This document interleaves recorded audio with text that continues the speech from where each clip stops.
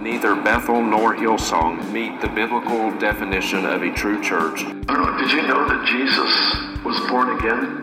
Is his view heretical? If it isn't, then there's no such thing as heresy. It's not just a black and white issue. There's a question of moderation and how damaging and how harmful things are. Not every act of divine revelation is equal in authority. Angelic forces, angelic reinforcement. I mean, it's hard to even respond to that, isn't it? It's mind-numbing, it's blasphemous.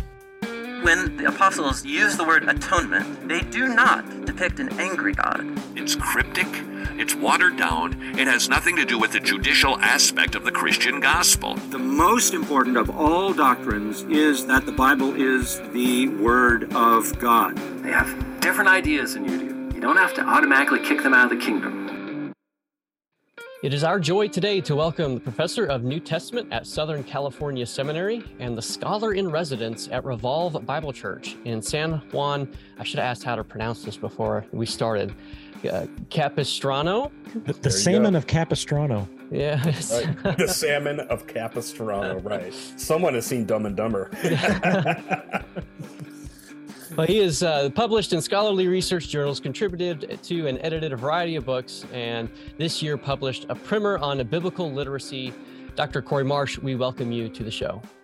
Hey, I'm happy to be here, you guys. And Ken, Jeremy, I appreciate Do Theology podcasts. It's one that I listen to regularly, so I'm excited to be on here today with you guys. All right, now settle the debate. Is it primer or primer? Yeah, that's funny. That's actually a question I get a lot. So, and it is a debate. Isn't that funny? Well, we want to debate about everything. I say primer because I pretend to be an Oxford Don, apparently. But more American English readers might say primer. But primer in literary terms is actually, when we're talking about a book, an introduction to a subject in literature, primer is more proper. But primer works as well. You know, it's just the introductory matter before you get to the main thing. Well, before we get into the context of the book and the content of the book, rather, a couple of questions just from the bio. You're a scholar in residence. Can you just help explain for someone who may have thought, what on earth does that mean? Just what on earth does that mean? A scholar in residence at a local church. Yeah, it's a unique title, isn't it? I'm very honored by it. It was given to me by the elders at my church, Revolve Bible Church in San Juan Capistrano. Good job, Ken. You did that right. It's something that we're still working out of exactly how it looks. But I will tell you this. They had given that title to me because they know my passion for bridging the church and the academy. For too long, it seems like the church and the Christian academy have been separated, and we need to wed them together as they once were. And so there's a whole slew of people out there, believe it or not, that are PhD professors, that are scholars, that don't feel they have a right place in their local church. And oftentimes you'll see them be isolated to the extent where they're just in their offices and their classroom settings and not very engaged in the local church community. I'm the exact opposite. I'm a churchman at heart. But I also love Christian scholarship, and I feel God has called me to that. So the way it works at our church, I teach classes that are perhaps maybe a little bit more on an academic level, but not too much. We'll do a New Testament survey, perhaps, or an eschatology series, perhaps, and I'll come in and we'll also bring some other professors to come in with me. They asked me to provide a scholar's update to the elders and to the church every few months. So what's current in biblical studies, because this is my circle. So when I'm writing and researching and I'm presenting at conferences and academic societies, I'm able to speak on some things that are some hotly debated issues, things that are sort of in vogue right now, maybe some scholarly voices the church would normally not have known about. And I can speak into that. Because what generally happens is it's at the academic level. You know, the scholars write the commentaries, write the monographs, write their journal articles.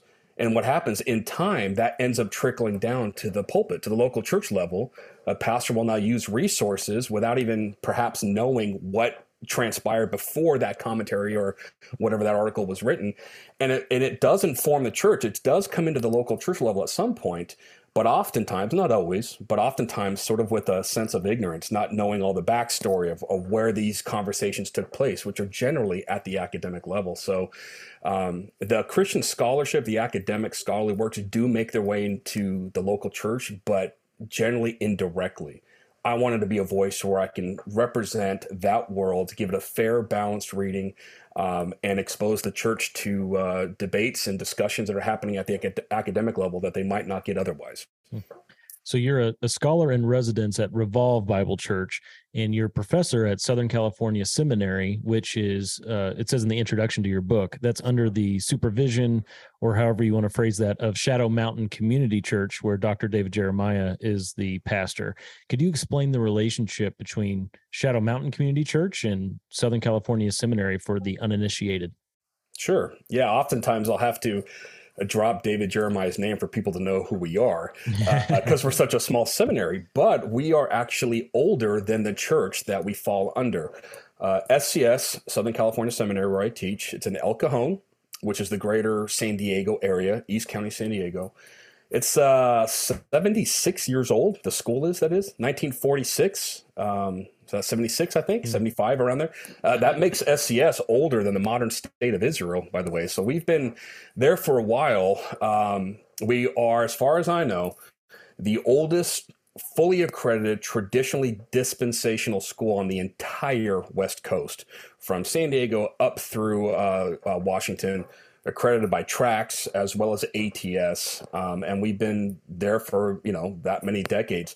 Shadow Mountain Community Church, as you mentioned, is pastored by David Jeremiah, and before him it was Tim LaHaye.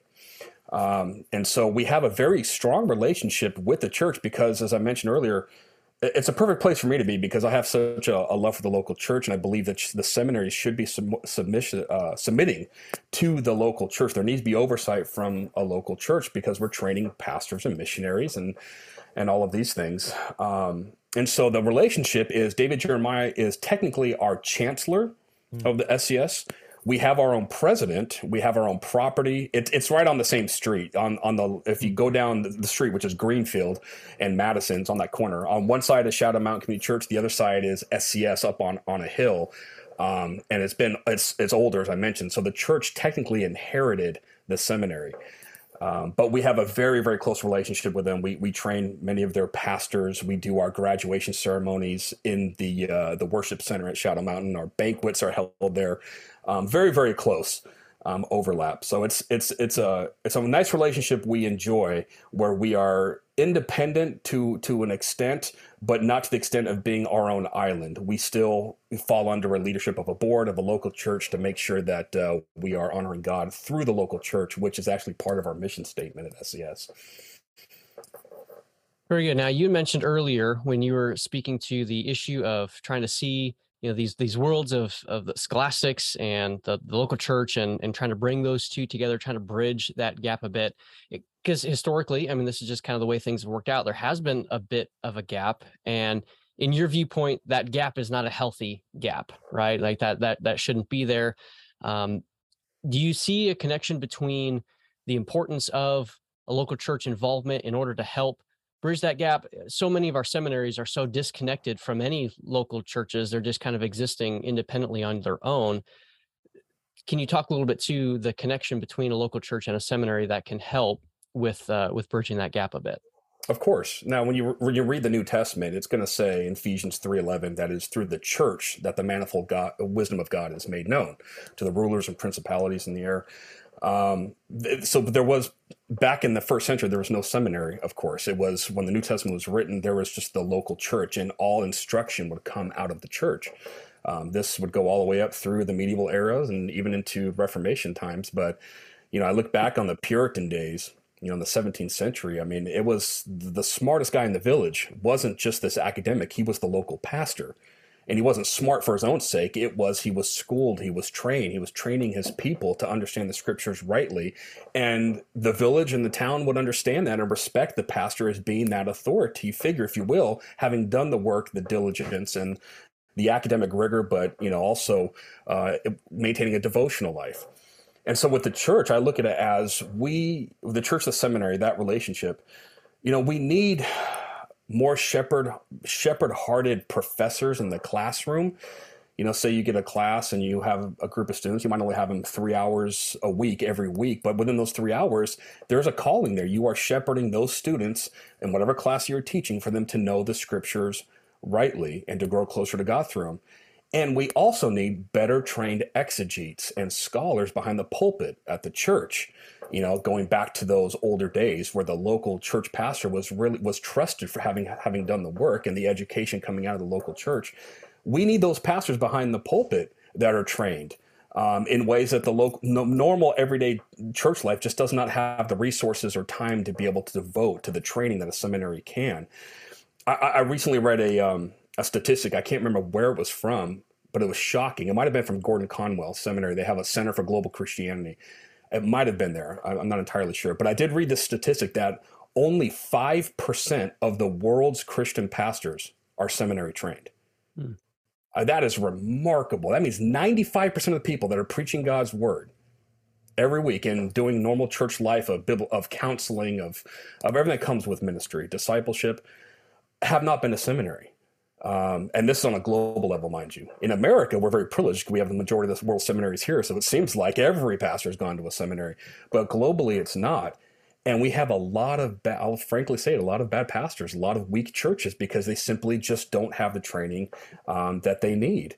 And the seminary can come alongside the church as it should, not to take over it, but to come alongside, because the seminary is a parachurch ministry coming alongside the church, to help give those resources to train pastors to better exegete the word, to bring in Greek and Hebrew and just the cutting edge that's happening within scholarship of ideas like, journal articles and monographs that might, that'll write an entire treatise on a very narrow word or some type of syntax or some theme. These are important for local pastors to know, to be able to have more of a robust exposition when they're preaching with authority.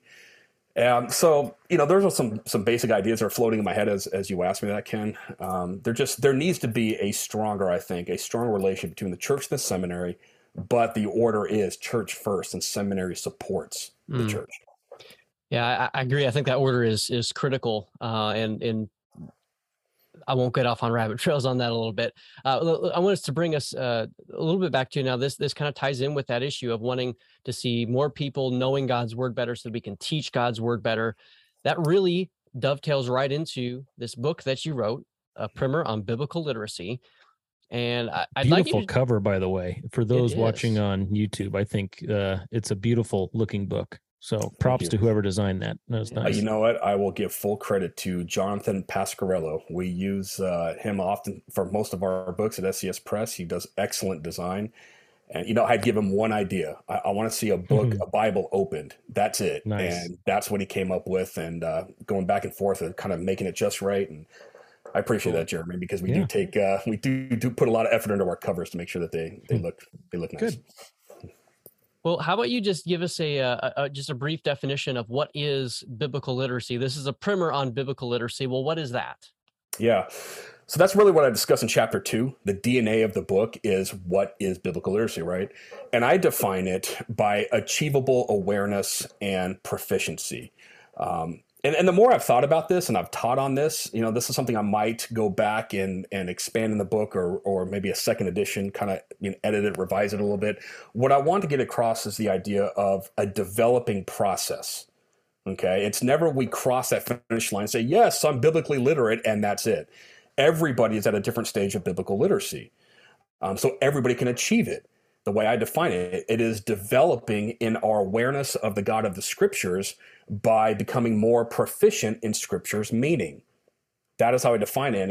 And defining it that way, I'm making a direct connection between God and the Bible. We're going to say the Bible, it does not merely contain the words of God, and it doesn't merely this is even the right way to put it. It doesn't turn into the Word of God in moments of crisis of faith, such as older neo-orthodoxy positions. We're going to say it actually is the Word of God. When you're reading Scripture, you are thinking and you're reading God's thoughts after Him, expressed through the human author. So there's a direct connection between God and the Bible. So the way I look at biblical literacy is the greater goal say in hermeneutics and reading scripture is not just to know the Bible better, but to grow in our awareness of God, of the Bible, to grow closer to him. And the way to do that is to understand scripture's meaning.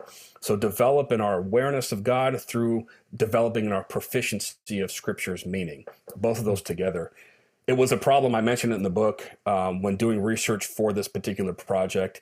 Biblical literacy is a term that's often assumed, but never really defined. And so it was a problem. In fact, I call it the problem of definition in that chapter, that it was hard to actually find a work that defines biblical literacy. In fact, I didn't find any. I found some really helpful works that describe it, that kind of sort of, maybe dance around the issue, but they're bringing in, some overlap with some other concepts, but no one actually gave a crystal clear definition. So I had to sort of go out on a limb with mine by those two key concepts of awareness and proficiency. Yeah, let's dwell on those for a moment, because that was a key element in the book when it came to defining and explaining this thesis of biblical literacy. Could you just spend a couple paragraphs on each topic, just so it's clear in the mind of the listener before the listener becomes a reader of your book, what you mean exactly by awareness and proficiency, how they're different and how they work together? Mm-hmm. When I'm thinking of awareness, I'm thinking of discerning God's presence through his scriptures, not in a mystical sense, not in a vision sense, if you will, that it just appears, but growing closer to God's presence through reading his word. That would be the awareness part. That when we're reading stories, they're not just mere stories. Whatever the genre is, whether it's historical narrative, like in Genesis or the whole Pentateuch, if you will, or the Gospels, these are historical narratives. Some might even call the Gospels biography. They're not merely those literary genres and that's it. There is a God behind those words, and we are growing closer in our relationship to God through Christ by reading the scriptures. So regardless of the genre, it's trans genre, if you will, whether it's historical narrative, poetry, epistle, prophecy. The wider goal of reading scripture, of hermeneutics, I might be jumping ahead of myself here, but that's chapter 3, but the wider goal of hermeneutics is to lead to biblical literacy, which itself, the goal is to grow closer to God's awareness through rightly understanding him. And that's the proficiency part. Now we have to actually roll up our sleeves, do a little work, and interpret God's word rightly. So going back to the concepts of genres, literary genres, Hebrew poetry like the Psalms or Proverbs or parts of Job and Ecclesiastes will not be read in the exact same way as we would read Paul's epistles. One is didactic and teaching and, prescriptive, if you will. There are commands given for the church to do in the New Testament, while others are stories, are descriptive, which we see in both the Old and New Testament, whether it's the book of Acts, which is descriptive, how the church was formed and spread and the gospel spread, or in the Old Testament that you see so many stories in the Kings and the Chronicles. We have to understand and interpret these things according to their genre, and that's proficiency.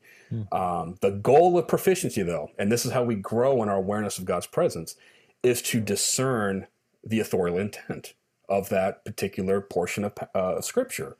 Always is, what did the author intend? And as you know in the book, in that same chapter, that's how I define meaning. I'm going to equate meaning with authorial intent, when others will say meaning is in the process of author to reader, and the reader sort of creates an environment to understand meaning. Or there's meaning in the symbols themselves. It's very textual. The text now becomes a separate entity from the author's mind. I'm going to say no. I'm going to say that meaning is defined directly to the mind behind that wrote that text, and we can actually read their thoughts after them by reading and rightly discerning the word. So that's all proficiency, and that's really where you're rolling up your sleeves. That's where you're doing word studies. That is where you're going to bring out your concordances, study aids to help. It's not crucial. It's not necessary to grow in biblical literacy to have these things, but these tools are available to help us grow closer to God and understanding him and his meaning more. So those are maybe a little crash course on what I'm thinking with both those concepts. On page 50 in the book, you state that it's a popular notion that a Christian should read the Bible as they read any other type of literature. But you go on to say, even though there's truth to that rule, and the intention is well-meaning, it's not entirely accurate. So would you say that as a Christian reading the Bible as they would any other type of literature is focusing on proficiency to the detriment of awareness? Is that how that would play out with those definitions? Yeah, I think so, Jeremy. That's pretty good. Yeah, I would agree with that. Because we have to have an awareness that this is God-breathed and we're moving closer to the God who breathed it. Correct. Hebrews 4:12. That the scriptures are living and active, can pierce between soul and spirit. 2 Timothy 3:16, that all scripture is theopneustos, is God breathed. This makes this literature radically different than everywhere else. And for one major reason, probably for what you just said, Jeremy, is that it's this literature that grows us closer to God because it's directly his thoughts expressed in the words, which makes it different than reading any other book. So there is some truth to, yes, we read scripture like we would read other literature, meaning we recognize genre difference, and we're going to interpret according to genre. I have an example in the book. No one confuses Johnny Cash's Folsom Prison Blues, which is a song lyric, with medical records or tax documents. We understand these things intuitively. So can someone who does not have the Holy Spirit in them and not understand this is God's word rightly understand scripture? Yes, to a point. But where the difference is, you got to the scriptures are made to grow closer to God and to submit to that word. And that is where it's only possible with a regenerate, Holy Spirit indwelled believer. And so this is going to make the Bible totally different than every other literature the world has ever produced. The Bible is its own category. And one more thought on that. Just this idea that when we call the Bible, which the Bible, we call it the Bible, right? Biblos in Greek, it's a book. That's sort of misleading because we tend to think it's just one story or one book when the Bible's really a library of 66 different books, different genres.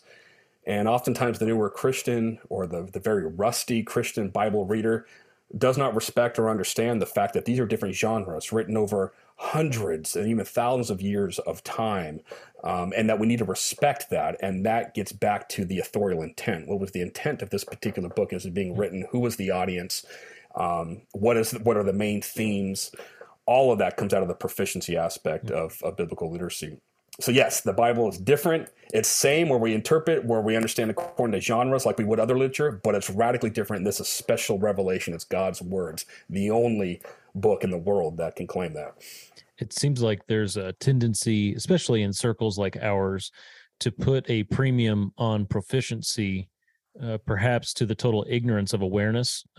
Awareness can be much harder to measure, to quantify, to perceive among other people, whereas proficiency, you can give somebody a test. I mean, you think of Bible college and seminaries have these entrance exams where they test your knowledge of the Bible, and then on the way out, you can take the same test and see how much you've grown in essentially your proficiency, yet that says nothing to your awareness. You could have lost ground in your awareness.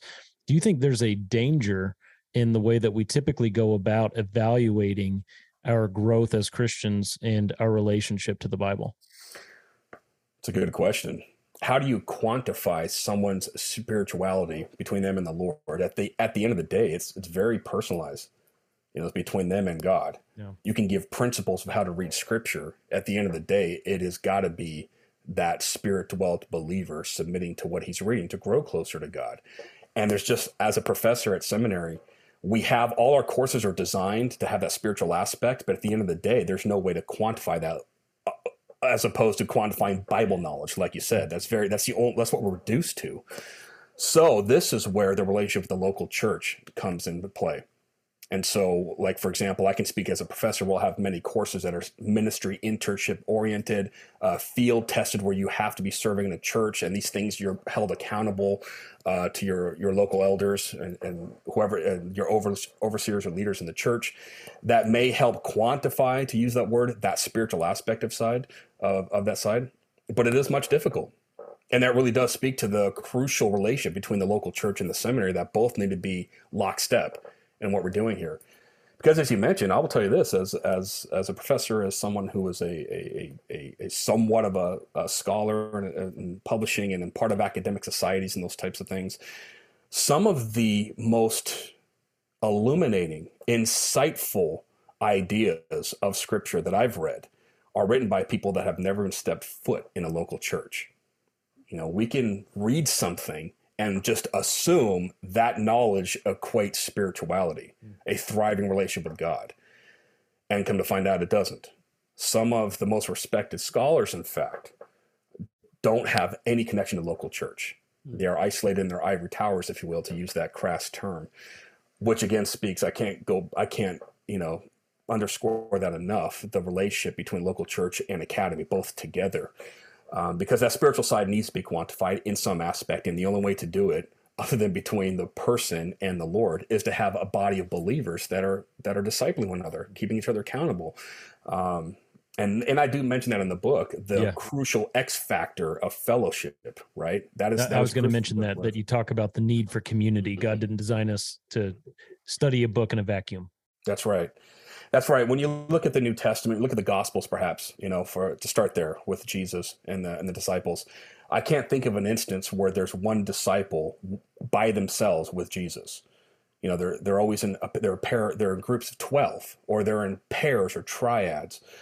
Perhaps maybe the only example that might qualify is the end of the Gospel of John, where Jesus is restoring Peter to ministry.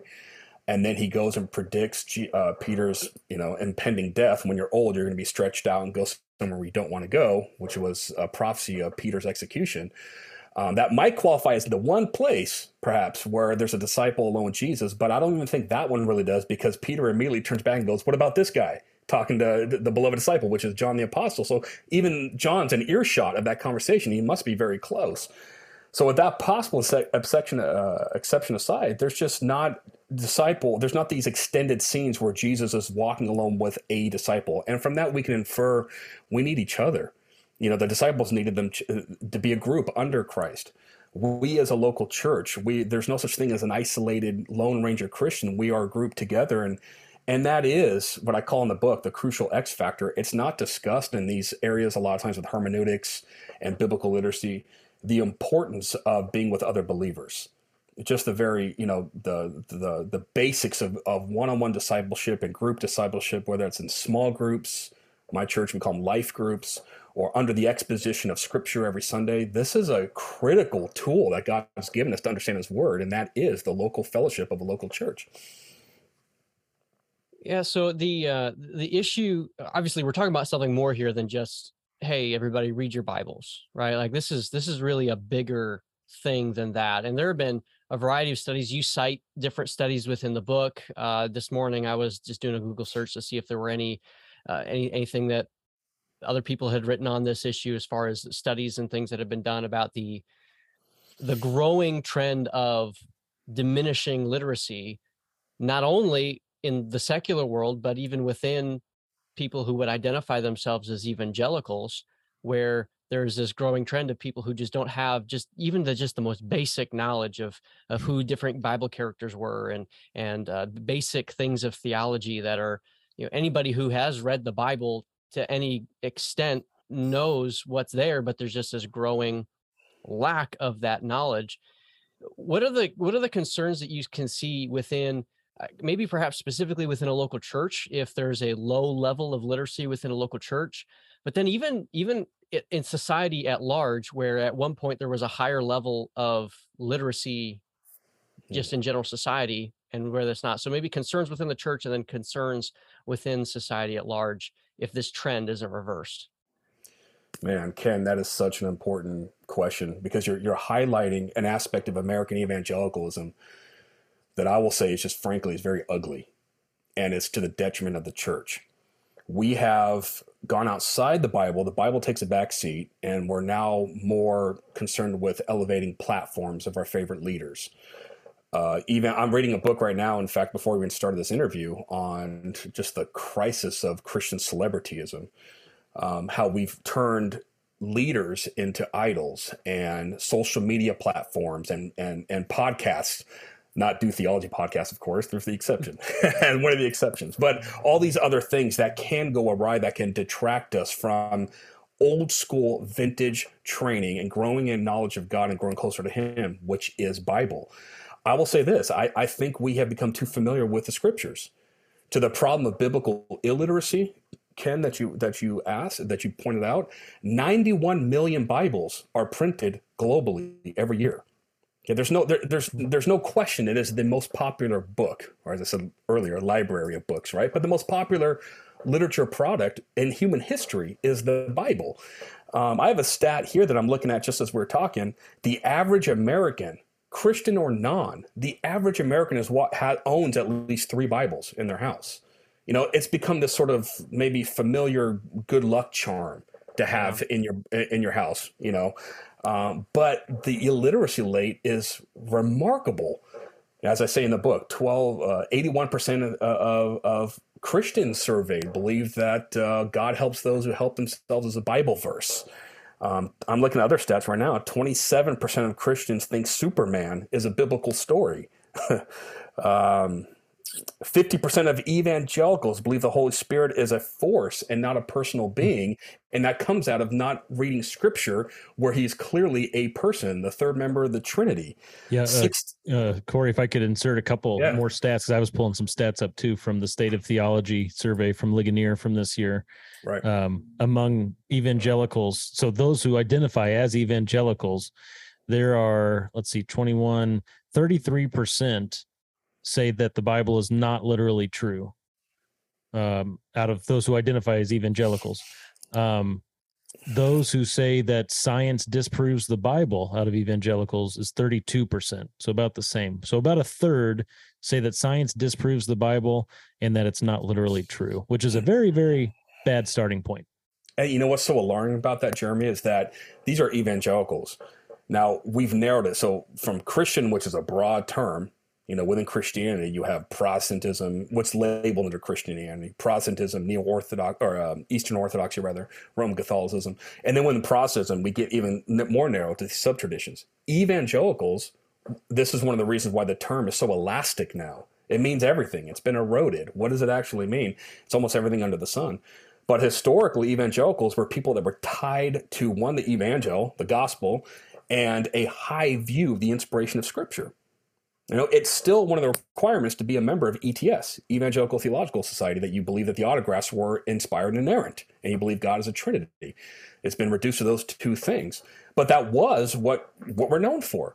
So if those stats you just said, that would make more sense, you know, if we're talking about the broader range Christian out there. But if we're going to say evangelicals don't understand the inspiration of Scripture, or believe the things that you just said, or don't understand, one of them as an evangelical, a stat from that Ligonier study, that Christ isn't the only way to heaven, then traditionally they shouldn't be called evangelicals. Unfortunately, the term has been used for so many things where it's even a political block now for certain votes, you know, the evangelical vote, if you will.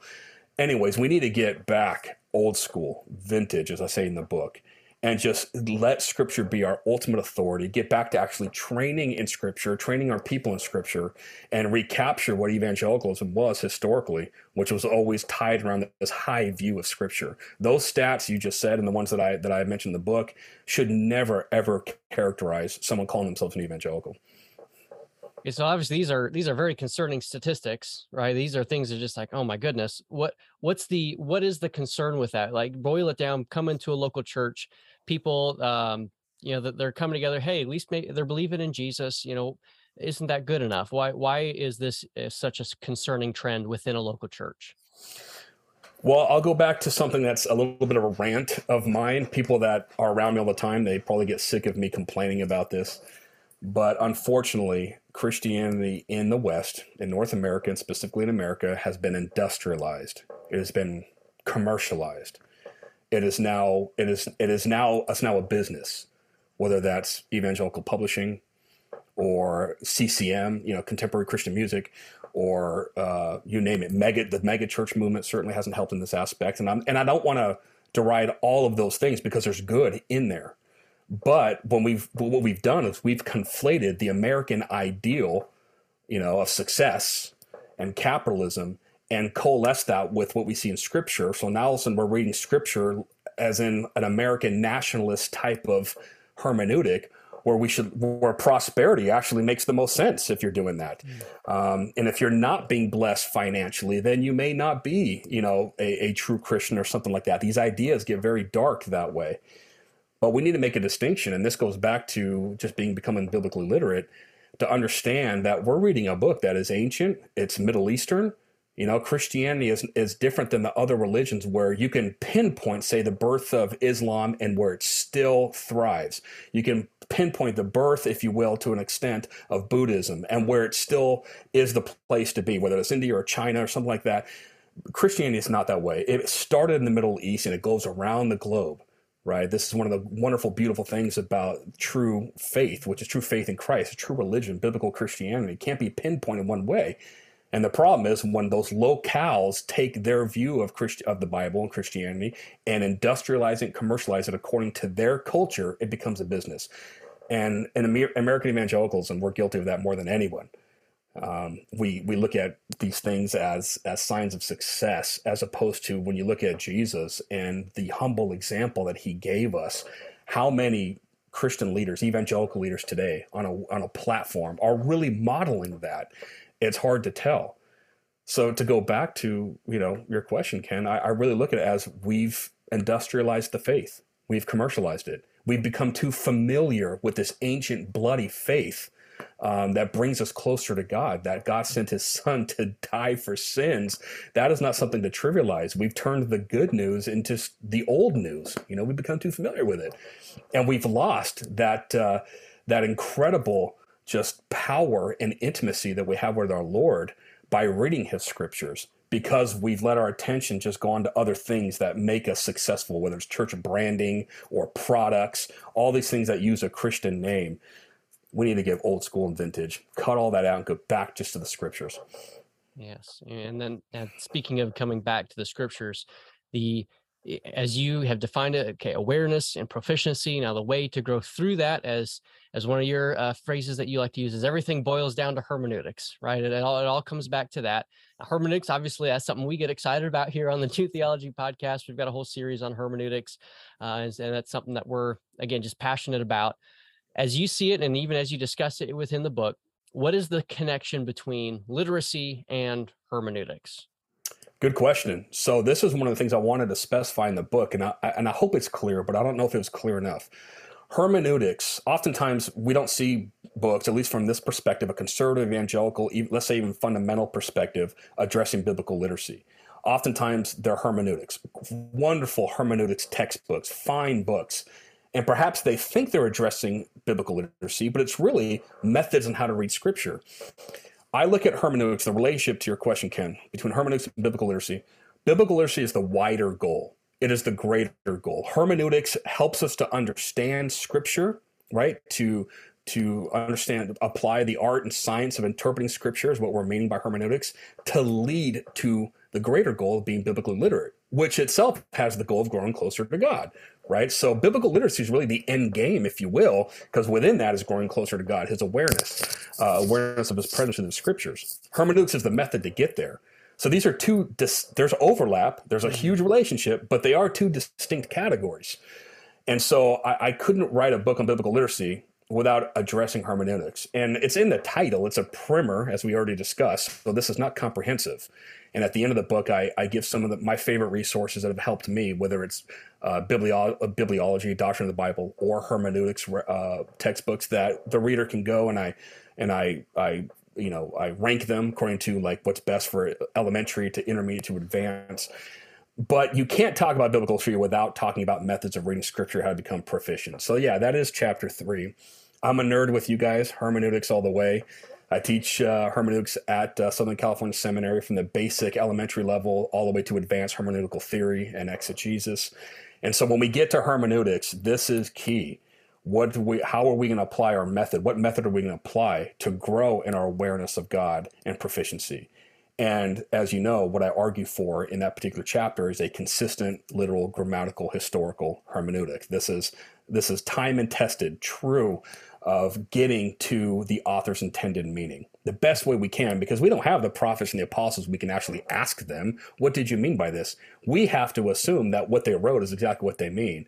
And so our goal on this side, all these thousands of years removed in the different culture, is to reproduce that original intent that was always there, not to come up with our own meaning, but to what did the author himself mean. And so I give a couple techniques that I like to employ, whether it's the hermeneutical triad or the hermeneutical spiral. I call it the grammatical historical method. These are all related concepts for us to have a responsible interpretive method when we come to Scripture, and not just throw the dart on the page and say, okay, whatever this lands on, that's my verse to claim this day, and I can make the meaning up to whatever I want. Absolutely not. We need to be diligent and make sure we're rightly handling the word of truth. So that chapter really deals with those different techniques I think are very helpful to be able to for us to understand the original intent. More than being consistent or in a tradition, a theological tradition, you actually make the argument in the book that method of interpretation is ethical. Could you explain what you mean by that interpretive method being the ethical way to go about reading Scripture? Absolutely. I'm glad you brought that up, because that's another issue that's not discussed a lot when we talk about hermeneutics. There is an ethics involved. Nobody likes to be taken out of context. Happens all the time in daily speech. You hear on the news someone being quoted, misquoted, and it's a personal offense. However, if we take Jesus' golden rule, what's called the golden rule, and draw some inferences, maybe some principles from that to treat others as we would like to be treated, then when we come to reading Scripture, we should treat the Scriptures as the author of the Scripture would like to be treated. And that means we can't just make it mean whatever we want. We actually have to take it as the author intended. There's a single intended meaning. To violate that is to offend the author. Just like if we said something and someone took it out of context and created a whole school or community around a misinterpretation, we would take it as a personal affront. How often we don't consider that when we read Scripture? Like, are we offending the author, who ultimately is the Holy Spirit, using these chosen men? Are we offending them by making it mean whatever we want it to mean? No, we need to get back to the authorial intent, which is the ethical component. Well, that is the third chapter and final chapter of the book, essentially, is the one on hermeneutics, though you do have the pretty big appendix section where you reprint the Chicago Statement on Biblical Inerrancy, and then you offer a list of resources for those who want to take their literacy to the next level. And I think Ken and I both could say that we appreciate that you designated the resources. You didn't just list them, but you had a little star next to those that were good for beginners and 2 stars that are better for a more intermediate level. But even then, there are several that you've listed out with either 1 star or 2. Is there one, or are there just a couple that you would pick for both that beginner level and intermediate level for those listening to this saying, I think I'm ready for a deep dive on hermeneutics? Where would you send them? It's a good question. It's kind of hard because you're talking to a professor about books and which ones do you recommend? It's like, okay, well, let me go to my library and start pulling out all of them. If I had to boil it down to 3, I might say, and this is, this interview is all on the fly, so I wasn't prepared for any of these. Let me think while I'm thinking fast. Yeah. Roy Zook's Basic Bible Interpretation is a staple in conservative evangelical Bible colleges and seminaries for a reason. It's very well done. We still assign it at our school for the undergraduates in Bible interpretation and elementary hermeneutics. So that's it's a bit like a peanut butter sandwich on whole wheat bread. It's pretty good for you, and it tastes all right, but boy, it's dry. It's dry. That's an excellent way to put it. It is. Exactly. Unless you're absolute, like, exclusively nerdy, it's not very gripping. It's almost like if the Bible came with an instruction manual. That's what it would look like. Right. That's right. It's very helpful, but it doesn't keep your attention. Like, if you're looking, it doesn't really wow you, but it gets to the nuts and bolts, right? Yeah. As I'm thinking, one even before then, that is very helpful for even a church crowd, a lay level crowd, is Howard Hendricks' Living by the Book. Because that one you're going to get, it's more of engaging popular level writing. And so the basic steps of observation, interpretation, application, he does a very good, teases that out in practical ways and makes it engaging for the everyday reader that's not an academic. Those 2 books are good. Moving past that, there's, I have it in there. I should pull out my book because I'm blanking on the name, which is killing me because later, but like, how'd you forget that? I'm thinking of, why can't I think of his name? Robert Stein. That's what it is. His entry-level biblical interpretations book. I can't remember the exact name of it. It's been through several printings. A basic guide to interpreting the Bible. That's it right there. Very good as well. These are more elementary levels to get you into actual hermeneutical theory. Going into the more intermediate, also on that one, because Ken and I were talking about this earlier, Inductive Bible Study by Richard Fuhr and Andreas Kostenberger is also a very good one to go. And on that, I get made fun of a lot of this because I use a lot of Kostenberger works. He was a mentor of mine in my PhD studies, and we've been friends for many years. So I'm privy to a lot of things that Andreas Kostenberger writes. His book, Invitation to Biblical Interpretation, exploring the hermeneutical triad of history, literature, and theology. It's a beast. You know, the second edition is like 800 pages, I think, 900 pages, whatever it is. But it's very, very thorough. It's very good of applying historical context, literary context, and finally theological context. That's the hermeneutical triad I talk about in my book. That would be one more at an intermediate to advanced level. Outside of that, you can get into exegesis, dealing with the actual Greek and Hebrew. There's some excellent works by D.A. Carson and others that deal with that. Interpretation of the New Testament is a favorite of mine because I'm a New Testament professor. Darrell Bach and some other scholars from Dallas Seminary were part of that. Wallace was one of them that was, and that has a good essay. Anyways, I can be going on and on and on about this. This is why I put it, Jeremy, at the end of the book, so I don't have to be asked about it. But those are some basic resources, perhaps, to start with and to go into more of a deep dive. Now, I want to ask you one. This is our last question. In many ways, this book is kind of geared towards individuals and trying to help them see the need, the process, and get their feet wet and get started in their journey towards biblical literacy. Want to ask a question about, okay, maybe there's a church leader, or maybe there's just a father who wants to help his children grow in biblical literacy. What kinds of advice or maybe encouragements or strategies could you help us think through as leaders, pastors, elders, fathers, that can help spur other people on towards biblical literacy, other than, hey, just read this book? Right. Yeah. No, good question. A couple things actually come to mind. And I think I addressed this in the book. I'm not too sure. If I didn't, I should have. Maybe it'll be the next edition, but I think I do. First, let's start with the very basic. To understand that father, that pastor, whoever he is, that leader should know without a doubt that the Bible can and should be understood. That it is not this mystical, very fragmented, odd, oddity that's just floating around the world that we call the Bible.